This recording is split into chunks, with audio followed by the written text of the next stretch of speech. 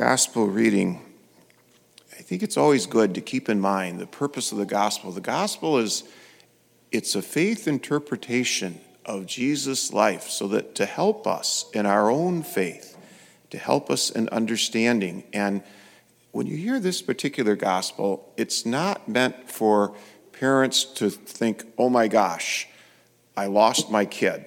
Okay, it's not meant to be like an early biblical Home Alone thing, all right? And it's not about, well, don't criticize for me how I'm talking back to you. Look at how Jesus talked back to his parents. That's not the point either, all right? The point is, what did Jesus say to his parents? Why were you looking for me? Did you not know that I must be in my Father's house? It's rather a way of letting us know that right from the beginning, before Jesus is even grown, he's already did you not know that I must be in my Father's house? Or another translation, did you not know I must be about my Father's business? This is establishing for us this whole, the implications of yesterday, of Christmas. God becoming one of us.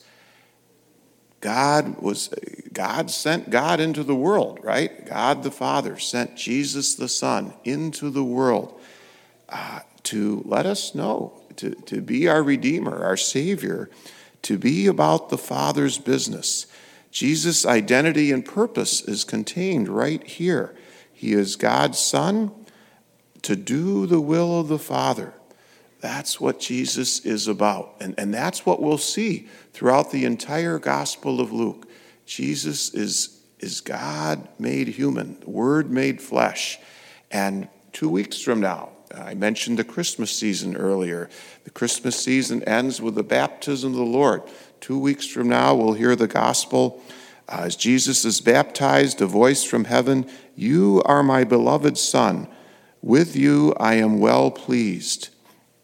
And so we'll continue to see that unfold, how Jesus is about the Father's business, about doing God's will.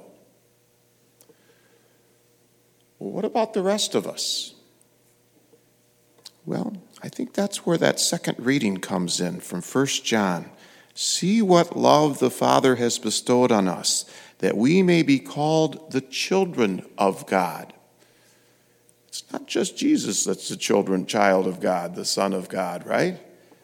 Each of us, through our baptism, we are sons and daughters of God. We too are meant to be about our Father's business, okay? We too are meant to be about doing God's will.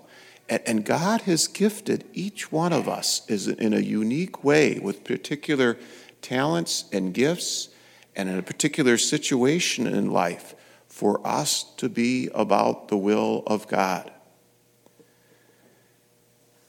One of those people, Antonio Gaudi, he was given the gift of being an architect. And that's what he did.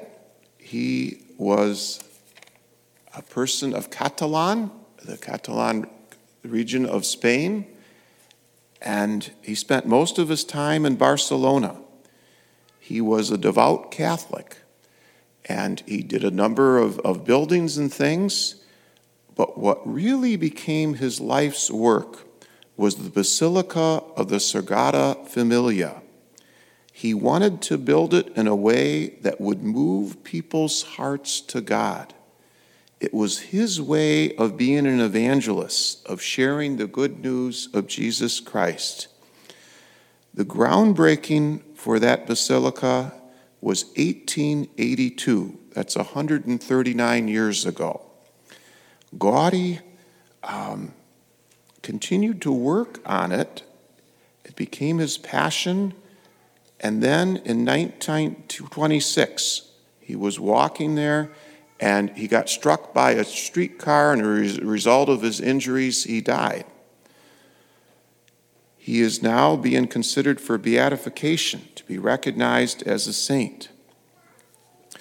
But ever since then, and it's been kind of done in spurts, along the way, they've been working on finishing that church, okay? I went there in 1994, 27 years ago. The towers were up. You could ride up in a tower. And the walls were up, but there was no roof. It was open to the sky. Well, they kept working on it, and they did enough progress that in 2010, it was dedicated by Pope Benedict. And then I was able to return there 4 years ago in 2017. I pulled out my journal this morning from that time. I wrote down that we arrived at the metro stop. In Barcelona, don't even attempt to drive, okay? You take the subway and walk there. We arrived about 4:14 p.m. and spent the next 3.5 hours there. I have never been in a more beautiful, inspiring church. And they had a number of displays of the church itself and then the plans for finishing it. The play of light on the stained glass and statues throughout the day, it's really amazing. And so that's the situation with that church. If you've been following your blue book, that's what it talks about in the piece for today, is this Basilica of the Sagrada Familia. It's still not done.